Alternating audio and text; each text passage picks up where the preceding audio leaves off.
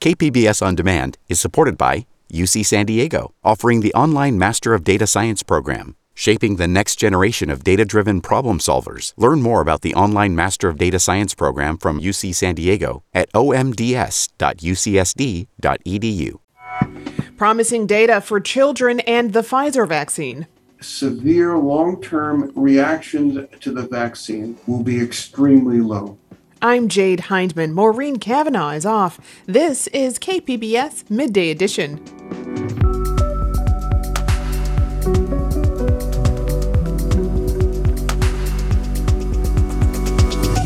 Hear about the San Diego Housing Commission and a potential conflict of interest after a hotel purchase. I think one way to look at it is that so many people are in charge that no one is in charge. The roadblocks for a Central Valley man and his final stages of applying for a green card, and how a new comics class teaches critical thinking. That's ahead on Midday Edition.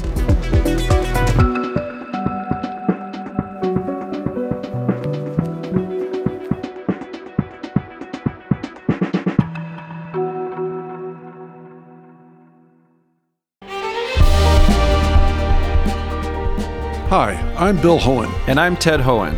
Over the past 50 years, our family has brought many world-class dealerships to Carlsbad, including Mercedes-Benz, Porsche, Audi, Honda, Acura, Jaguar, and Land Rover. That's right. This year we're celebrating 50 years in Carlsbad. So on behalf of the entire Hohen family, we want to thank San Diego. Throughout the years, we've taken tremendous pride in meeting and even exceeding our customers' automotive needs. We value the relationships with our clients and look forward to serving you for years to come. We invite you to visit one of the Hohen Carlsbad dealerships or hohenmotors.com.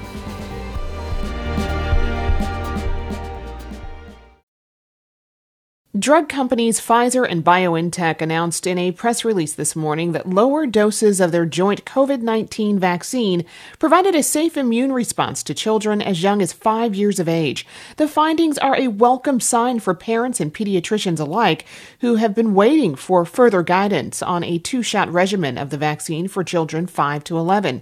Dr. Steven Spector is a professor of pediatrics and a member of the Division of Pediatric Infectious Diseases at UC San Diego and Rady Children's Hospital. He joins us now with more. Dr. Spector, welcome back to the program. Thank you for having me.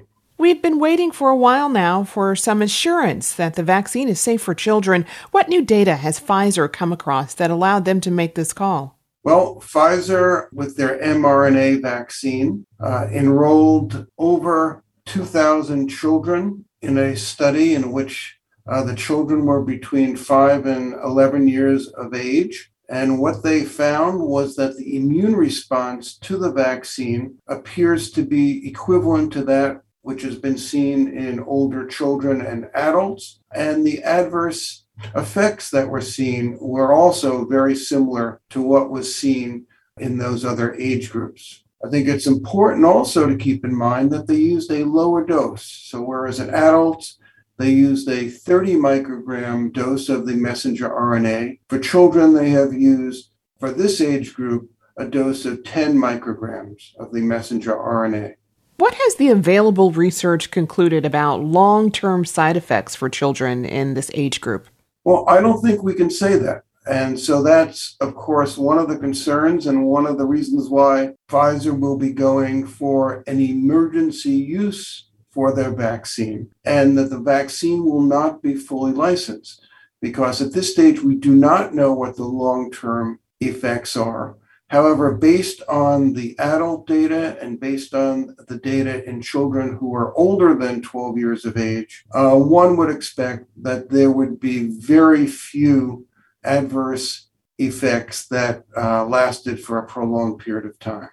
We've seen the risk shift to younger demographics in recent months. Can you explain how that shift in risk from older to younger happened? What we are really seeing is the benefit of the vaccines. And so as more adults and older adolescents have been immunized, they're protected from getting infected and being hospitalized and having serious COVID-19 infections. Whereas younger children who are not immunized are more likely to become infected when they're exposed to someone who is infected with COVID-19. So what we are really seeing is, yes, there's an increase in the number of children who are becoming infected because they're going back to school and having more exposures.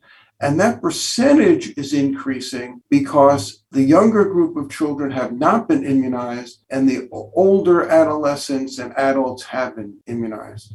So what we're really seeing is the beneficial effects of the COVID-19 vaccines. And Pfizer is one of many vaccines currently available. How quickly do you think vaccines from other pharmaceutical companies will expand their guidance to include this age group?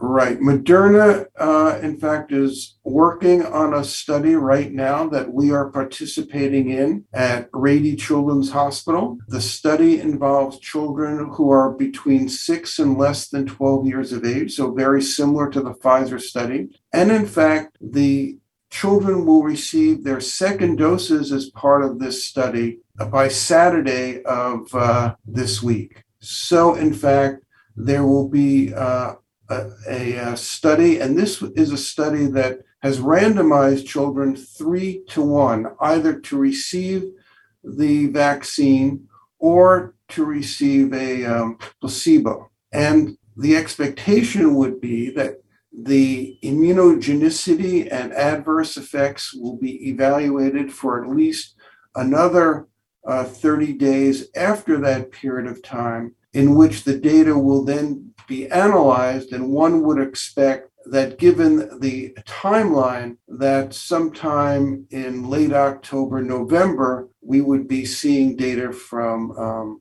Moderna for this age group. Johnson & Johnson is also planning a study in this age group, but they are going to be a bit further behind from where the other two companies are. And as a specialist in pediatrics and infectious diseases, how are you advising patients in light of this news? Well, I think that this is very exciting. We've been looking forward to a vaccine for younger children. We know very clearly that younger children, 1, can be infected, 2, although it's less likely that they will have serious infections, that we are seeing children who are being hospitalized. Fortunately, deaths are very uncommon, but they have occurred. And so as soon as there is an EUA, I think my colleagues will be very strongly recommending to parents that children who are eligible become immunized with these vaccines. You know, some have said that there is less urgency in vaccinating children as there is in safeguarding more vulnerable populations. Do you think that's still the case? Well, we're in a very fortunate position in this country. We don't have to make that choice. We have plenty of vaccines available to us so that those who are immune compromised should be immunized. And if they're immunosuppressed, they should get a third vaccine when available to them. And we don't have to choose. We can immunize children also, as well as the immunocompromised patients. So that, again, we're in a fortunate position. And as soon as these vaccines become available for children, and I'm sure my colleagues will highly recommend that children be immunized against COVID-19. What's the biggest question you still have about how the COVID-19 vaccines interact with children? I think that we'll have to see when large numbers of children are immunized. There were over 2,000 children in the Pfizer study. There will be over 4,000 children in the Moderna study, 3/4 of whom will have received the mRNA vaccines. And what we'll really need to see is what happens when not only thousands of children, but hundreds of thousands and millions of children get immunized. And will there be low grade or low incident complications that we will need to watch out for? But I think as of now, given where we are with the vaccines, the likelihood that there will be severe long-term reactions to the vaccine, or some of the other findings that have been found, including myocarditis and pericarditis, one would expect that in this age group will be extremely low. I've been speaking to Dr. Steven Spector, professor of pediatrics and a member of the Division of Pediatric Infectious Diseases at UC San Diego and Rady Children's Hospital. Dr. Spector, thanks so much for joining us. Thank you for having me.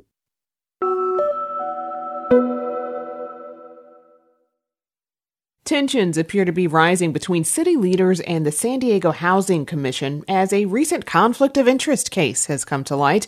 That's according to the article by Andy Keats, Voice of San Diego's assistant editor and senior investigative reporter. And here to tell us more is Andy Keats. Andy, welcome. Thanks for having me. So first, just so we're all on the same page here, remind us what the Housing Commission does and what its role is. So the San Diego Housing Commission is an independent agency that was created by the city of San Diego in the late 70s.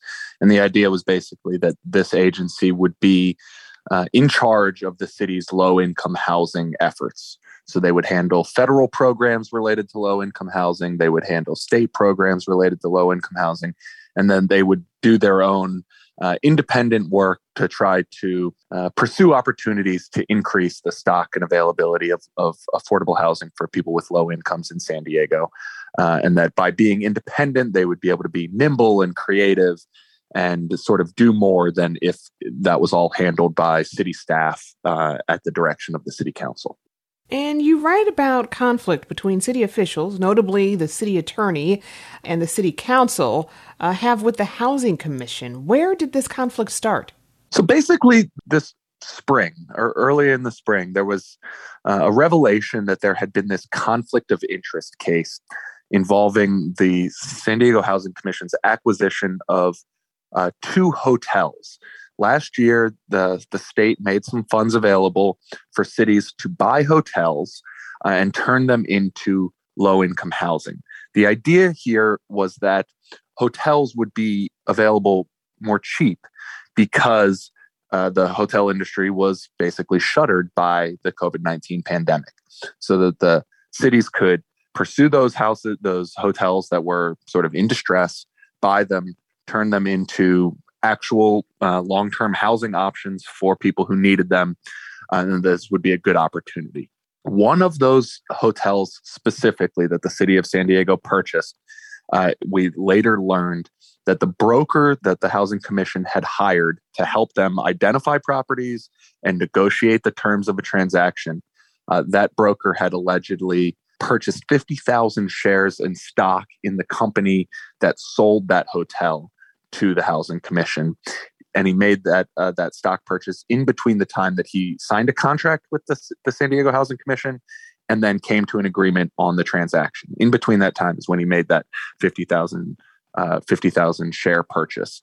The stock went up after the purchase, and according to both the San Diego Housing Commission's legal counsel and the city attorney, that was worth millions of dollars of profit. So it was during the handling of this conflict of interest that there started to be some real tension between the city council and the city attorney in how they were handling the conflict of interest case, how they were handling the new information, and how they were pursuing what they were going to do about it. So where is the conflict of interest case involving the broker at now? There's basically 2 things going on right now. One, the city attorney has been deputized by the city council to take over. This had been handled by the legal counsel as part of the sort of ongoing displeasure with how the commission has handled it. The city council put the city attorney in charge, and the city attorney brought a civil suit alleging that this arrangement broke state conflict of interest laws, financial disclosure laws, that there were fraudulent misrepresentations made to the city by this broker. At the same time, the legal counsel for the Housing Commission had previously determined that they were confident that a criminal law was broken, and that they recommended that they hand this case to the district attorney for prosecution. So that could happen. It also may not happen. It's really hard to say. That's a bit of a black box at this point. Yeah. How did the conflict of interest case impact the relationship, though, between the city and Housing Commission? The San Diego Housing Commission is a very peculiar agency. It has its own independent board that oversees the actions of its staff. Those board members are appointed by the mayor and then confirmed by the city council.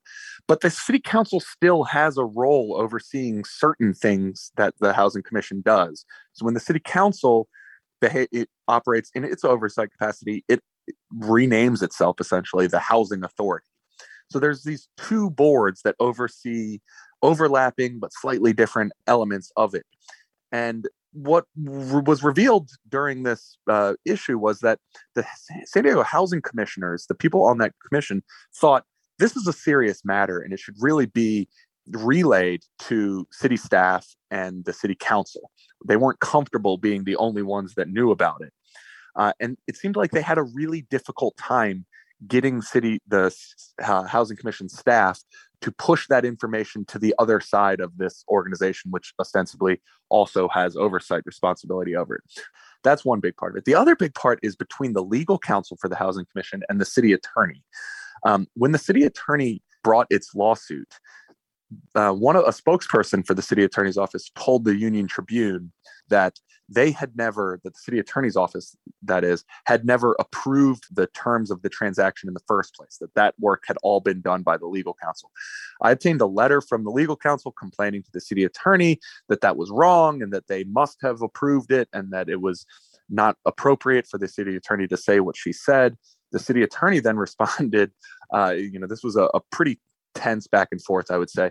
So there's actually new policies and procedures in place because the city attorney has essentially determined that she can't trust the legal work of the Housing Commission's lawyers. And so it's really revealed some holes in the governance structure that has created the Housing Commission in the first place, and some mistrust between all these different officials that have this sort of diffuse role. And I think one way to look at it is that so many people are in charge that no one is in charge. And that in a situation like this that is new, it sort of makes it very difficult to hold people accountable. And there's a lot of finger pointing internally. Is this reported conflict or tension, as you quote the CEO of the Housing Commission referring to it as, is it hindering the creation of low-income housing in San Diego? Well, no, not right now. I would say, I have no indication that that's the case. The creation of low-income housing is such a long and arduous process in the first place, and for the most part, doesn't happen by the Housing Commission. They do create some, but for the most part, it's affordable housing developers that go out, buy their own property, put together financing from state or federal or local sources, and basically just ask the Housing Commission for permission to build it. So that all can continue happening in the short term. The bigger question going forward is who's in charge, and whether if this led to a major rearrangement of the agency or its staff, or just the responsibilities of the city council or the commissioners board, how that might change going forward. And that, it's too early to say that right now. I've been speaking with Voice of San Diego's assistant editor and senior investigative reporter, Andy Keats. Andy, thank you so much for joining us. Thank you.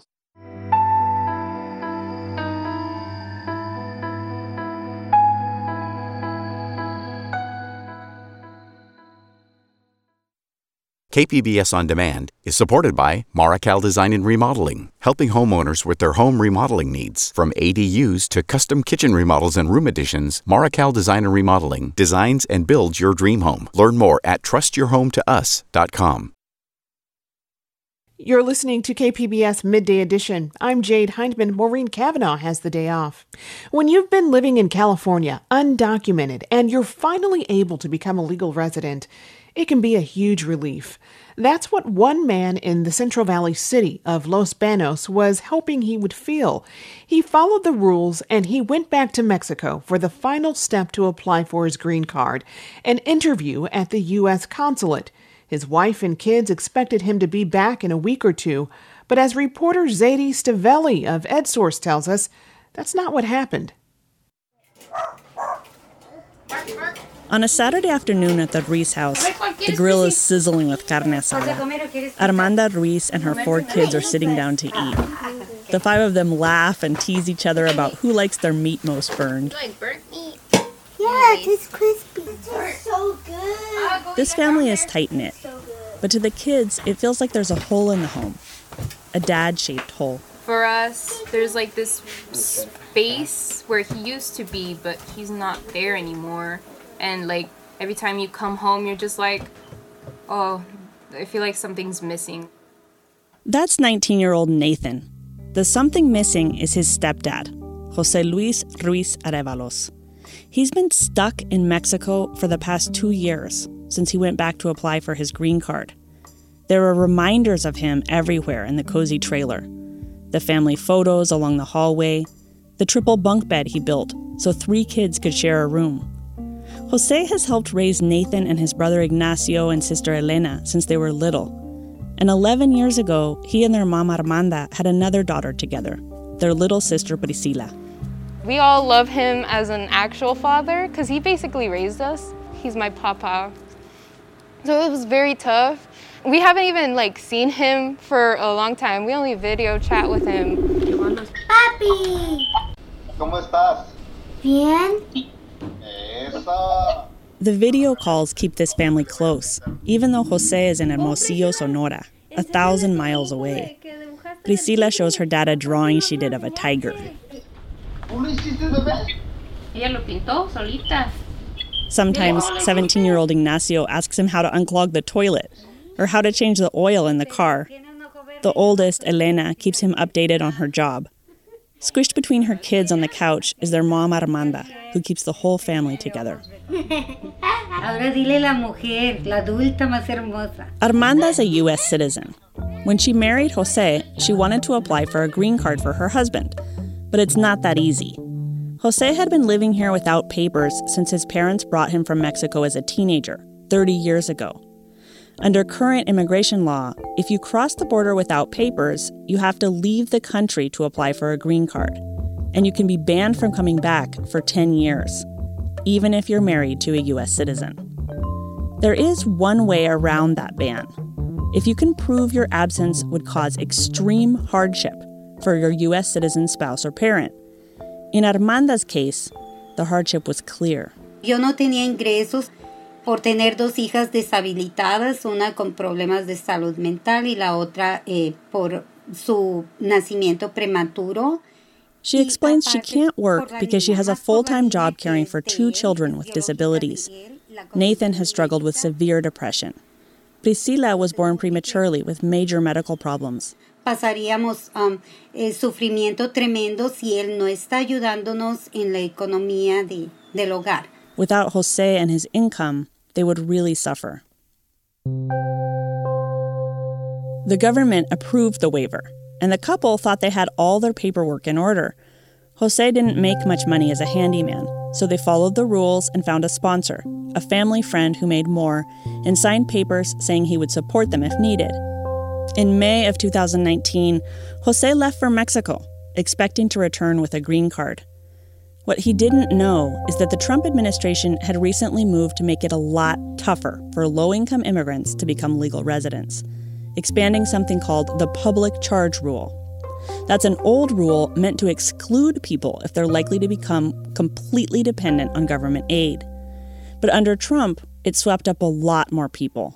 And so we began hearing anecdotes of denials in a space where we had never seen denials before, over issues that had never cropped up before in the public charge space. That's Erin Quinn. She's senior staff attorney at the Immigrant Legal Resource Center in San Francisco. She says it happened to a lot of people, out of the blue.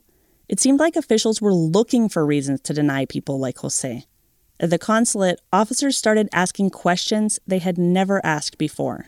Well, I want you to prove that you actually know the person that signed your sponsorship. I want you to show me that your sponsor can pay. I want to know what benefits your family members are using in the United States. Jose never used any public benefits, but his kids, all U.S. citizens, did get some help from the government. Because Priscila, the youngest, has disabilities, she gets supplemental security income. The others had gotten food stamps and Medi-Cal. Before President Trump changed the public charge rule, those things wouldn't have counted against Jose. And having a sponsor like Jose's friend would have been enough proof he wouldn't become a burden on the government. But not anymore. The consulate officers told Jose he would need another sponsor. And instead of waiting for him to turn in the new paperwork, they canceled the waiver that would let him return home to California. Jose felt that his world had broken into a million pieces. Para que mejor me entienda, nunca he estado en la cárcel, pero me imagino que así ha de ser la cárcel. I've never been in jail, says Jose, but I think it must feel like this. He spoke to me over Zoom from Sonora. Que le quitan a uno todo. Desde familia, desde su personalidad, todo se lo quitan a uno. They take everything from you, he says. Your family, your personality, everything. Before the Trump changes to the public charge rule, barely 3,000 people a year were denied entry because officials doubted they would be able to support themselves.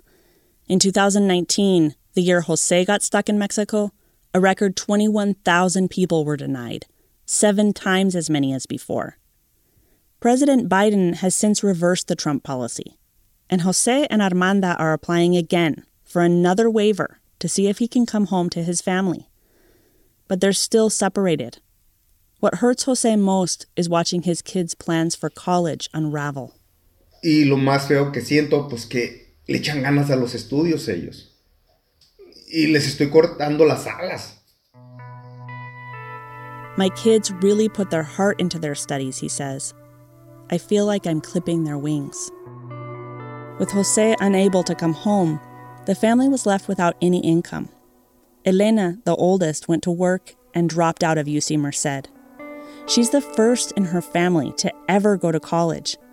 She was afraid that if she dropped out, she might never go back. But she didn't know what else to do.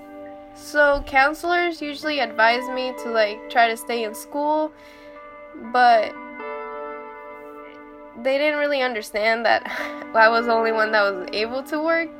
Elena applied for dozens of jobs. She worked at a tomato packing plant, at Big 5 Sporting Goods as a cashier, and last year with the U.S. Census Bureau. But she needed a job with stable benefits, so she decided to join the Army Reserve. She thought if she could support the family, her younger siblings could follow their dreams. Well, because I'm the oldest. I'm the forefront. So I don't want them to get pressured too. I'd rather just take off some of the pressure so when they go to school, they don't have to worry about it. But Elena's brothers are considering putting off their dreams. Nathan took a job at the tomato plant and enrolled in community college part-time. Ignacio is a high school senior. Last year, he had a 4.6 grade point average, all A's, including in 4 advanced placement classes. He recently got a letter from Harvard encouraging him to apply. I thought about college, but what I'm really thinking about is maybe a vocational education so that I can get a degree and also an internship. I don't want to go out of state so that I have close proximity to my family. Jose has been gone now for more than 2 years. The family still doesn't know when he might be able to return, and the years of separation can't be undone.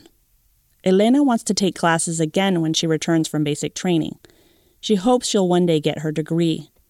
But right now, she says, it's just not the right time. I think my dream would just be my family to be together.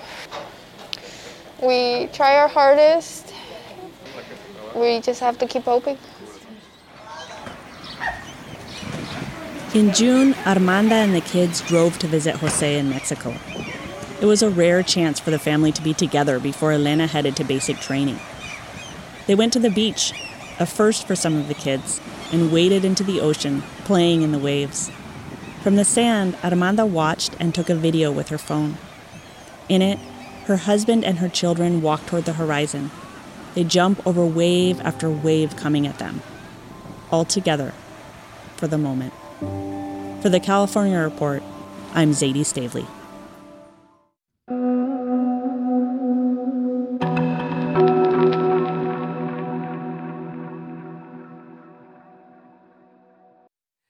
Let's turn to the environment now. Think waste and recycling, and I bet aluminum, plastic, and cardboard come to mind. But you should also think food. Here's California Report host Saul Gonzalez with more. Food waste is a colossal problem, with California businesses and consumers tossing out nearly 6 million tons of food a year. And when all that food gets trucked and dumped into landfills, it turns into methane, a greenhouse gas dozens of times more damaging to our climate than carbon dioxide. So, to both help save the planet and feed more people, the state of California, along with hunger relief groups, are trying to find better ways to rescue and recycle food, often perfectly edible food, before it's tossed into the trash.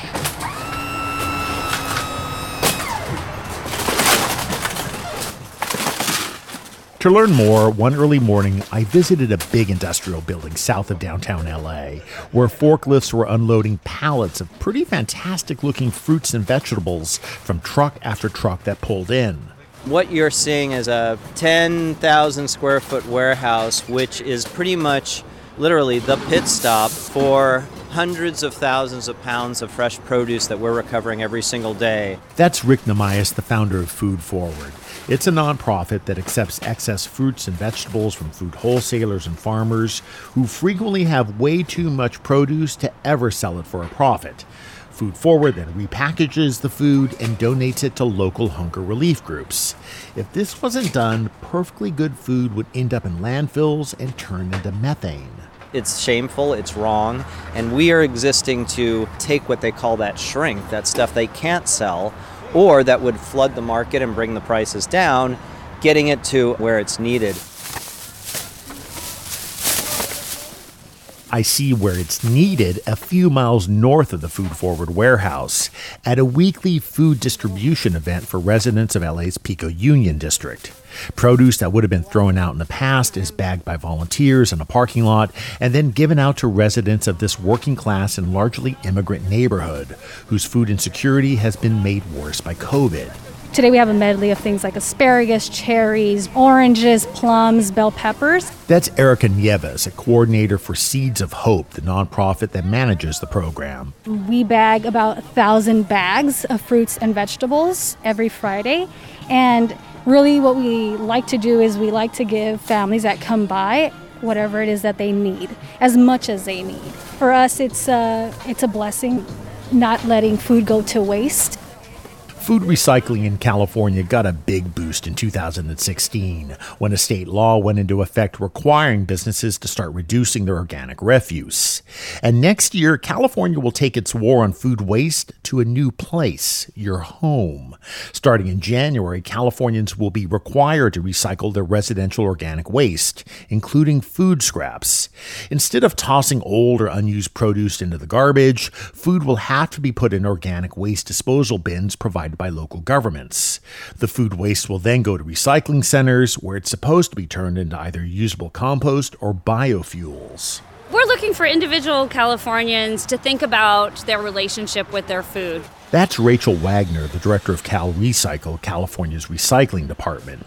She says that the state is to effectively fight climate change. Food recycling must become part of every Californian's daily life. Rather than throw that banana peel in the garbage can where it's going to break down to methane in a landfill, throw it in your compost pile or in your yard waste bin. And this is the single easiest thing that we can do as Californians to impact climate change. In all, the state of California hopes to slash the amount of organic waste going to landfills, including food, by 75% by the end of 2025. California Report host Saul Gonzalez.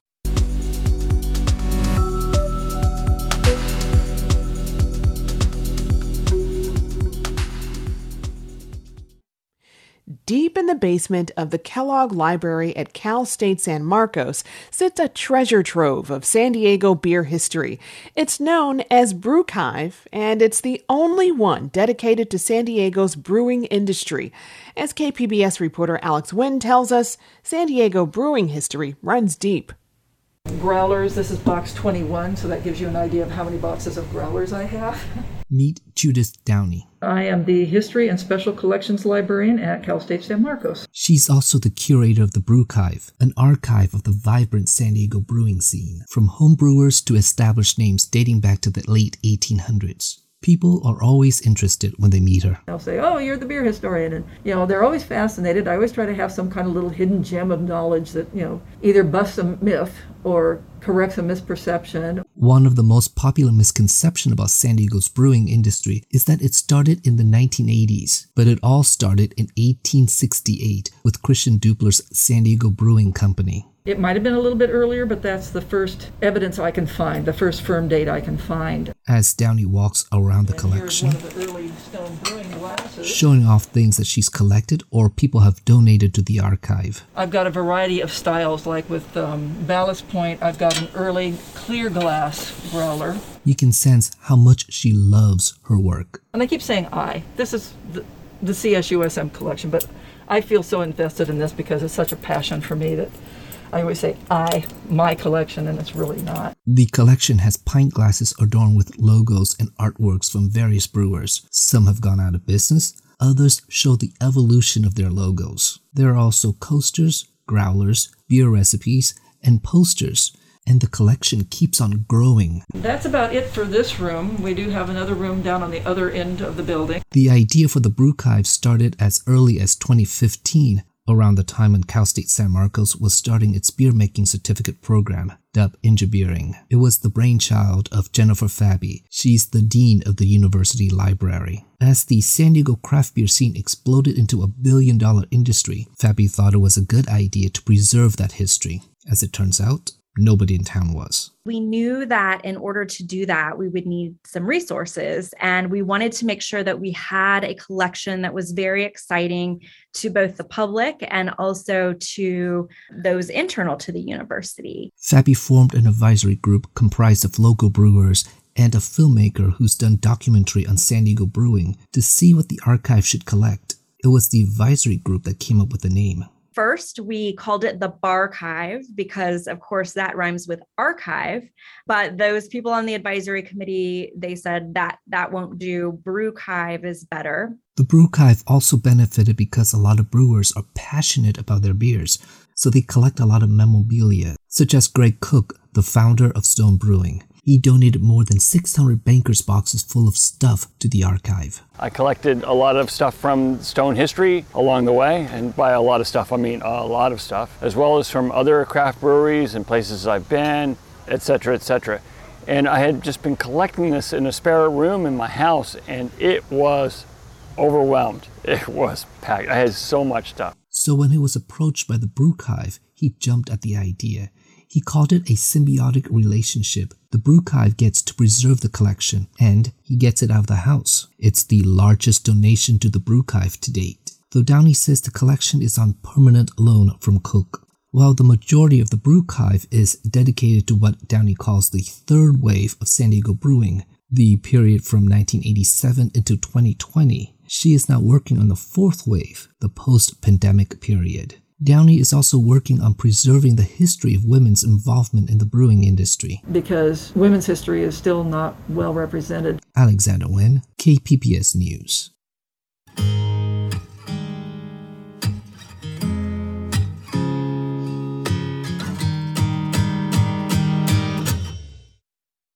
KPBS On Demand is supported by UC San Diego Osher Lifelong Learning Institute, hosting an open house to learn about the upcoming classes and seminars, member benefits, and meet the volunteer leadership team. Saturday, March 30th. Registration at extendedstudies.ucsd.edu/OLLI. You're listening to KPBS Midday Edition. I'm Jade Hindman. Maureen Cavanaugh has the day off. San Diego State University is using comics to teach students about critical thinking at a time when such skills are most needed. KPBS arts reporter Beth Accomando checks in on William Nadecchio's class on comics and history. He's a professor of English and comparative literature, and his unique approach starts with his course title. So Bill, tell me about the class you are teaching and the title of it. Well, the title in the catalog is History in Comics, English 157, but I call it Psychedelic Mirrors, Sex, Drugs, and Rock and Roll. They say that the humanities are dying, but it's just not true. We just haven't marketed them in the right way. So the focus of the class is on the human psyche and how a group of brilliant artists like Robert Crumb and Dan Klaus, how they depict the intricacies of the human mind, but in comic books, in graphic narrative.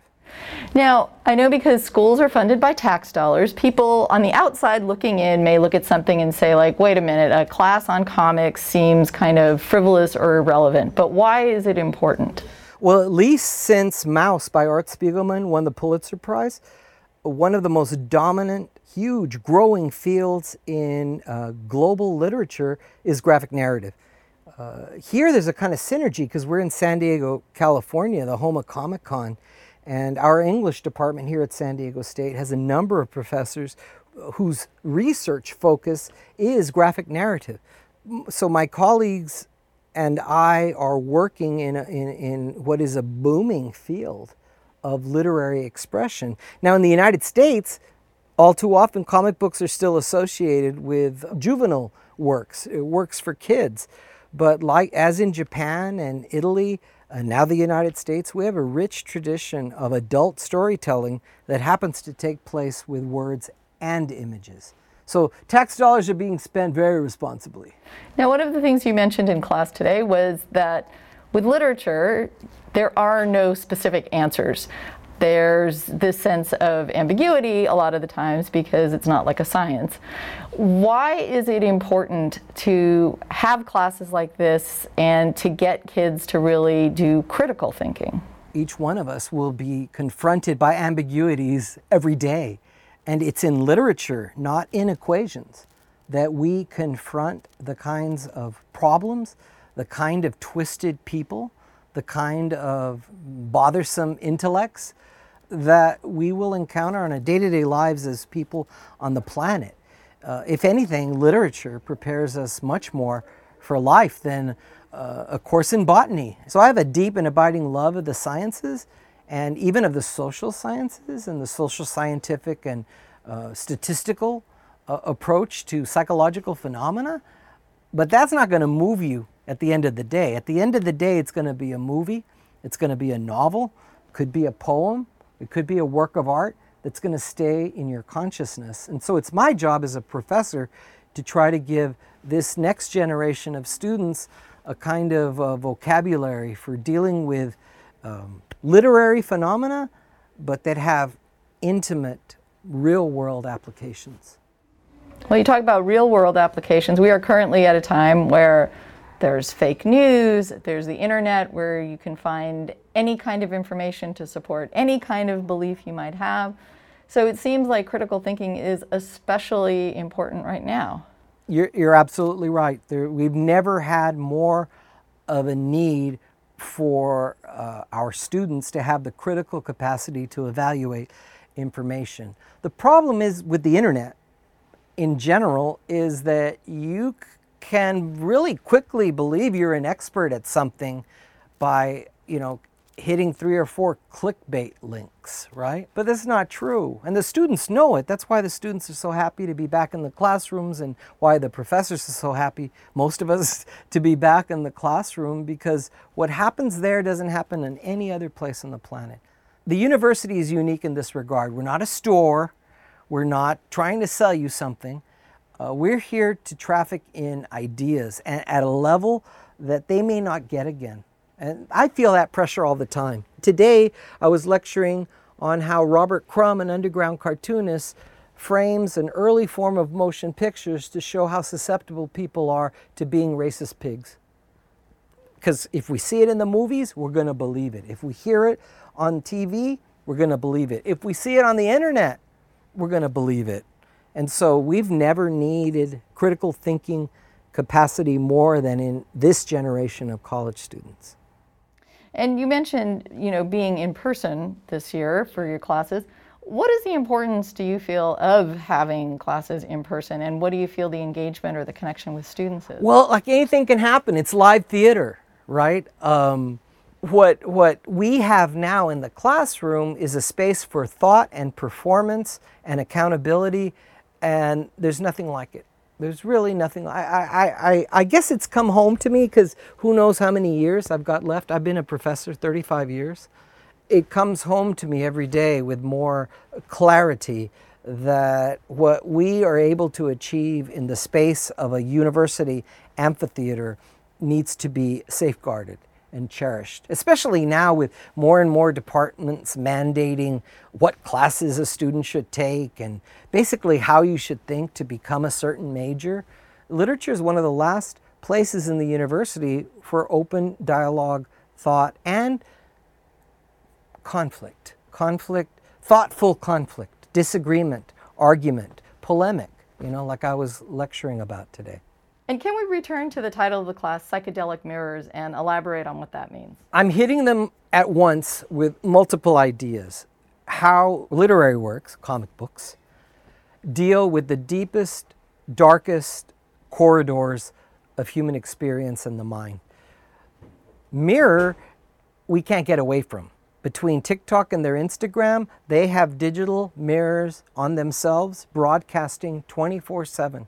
So what I'm trying to do is have them develop a kind of critical consciousness with regard to how they represent themselves, but also the consequences of always being on camera.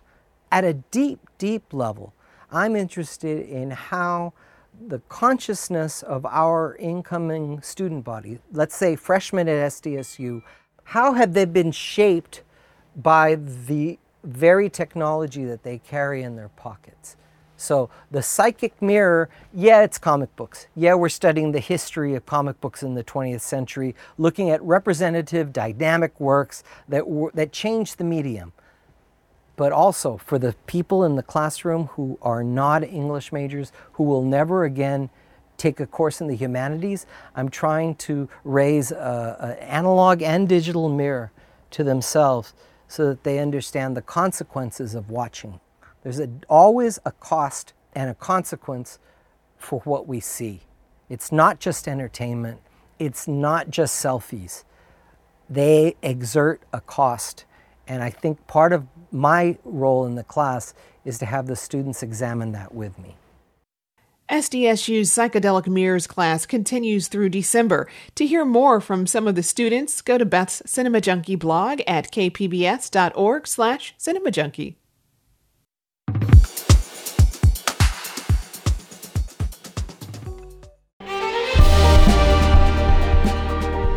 Hi, I'm Bill Hohen. And I'm Ted Hohen. Over the past 50 years, our family has brought many world-class dealerships to Carlsbad, including Mercedes-Benz, Porsche, Audi, Honda, Acura, Jaguar, and Land Rover. That's right. This year we're celebrating 50 years in Carlsbad. So on behalf of the entire Hohen family, we want to thank San Diego. Throughout the years, we've taken tremendous pride in meeting and even exceeding our customers' automotive needs. We value the relationships with our clients and look forward to serving you for years to come. We invite you to visit one of the Hohen Carlsbad dealerships or hohenmotors.com.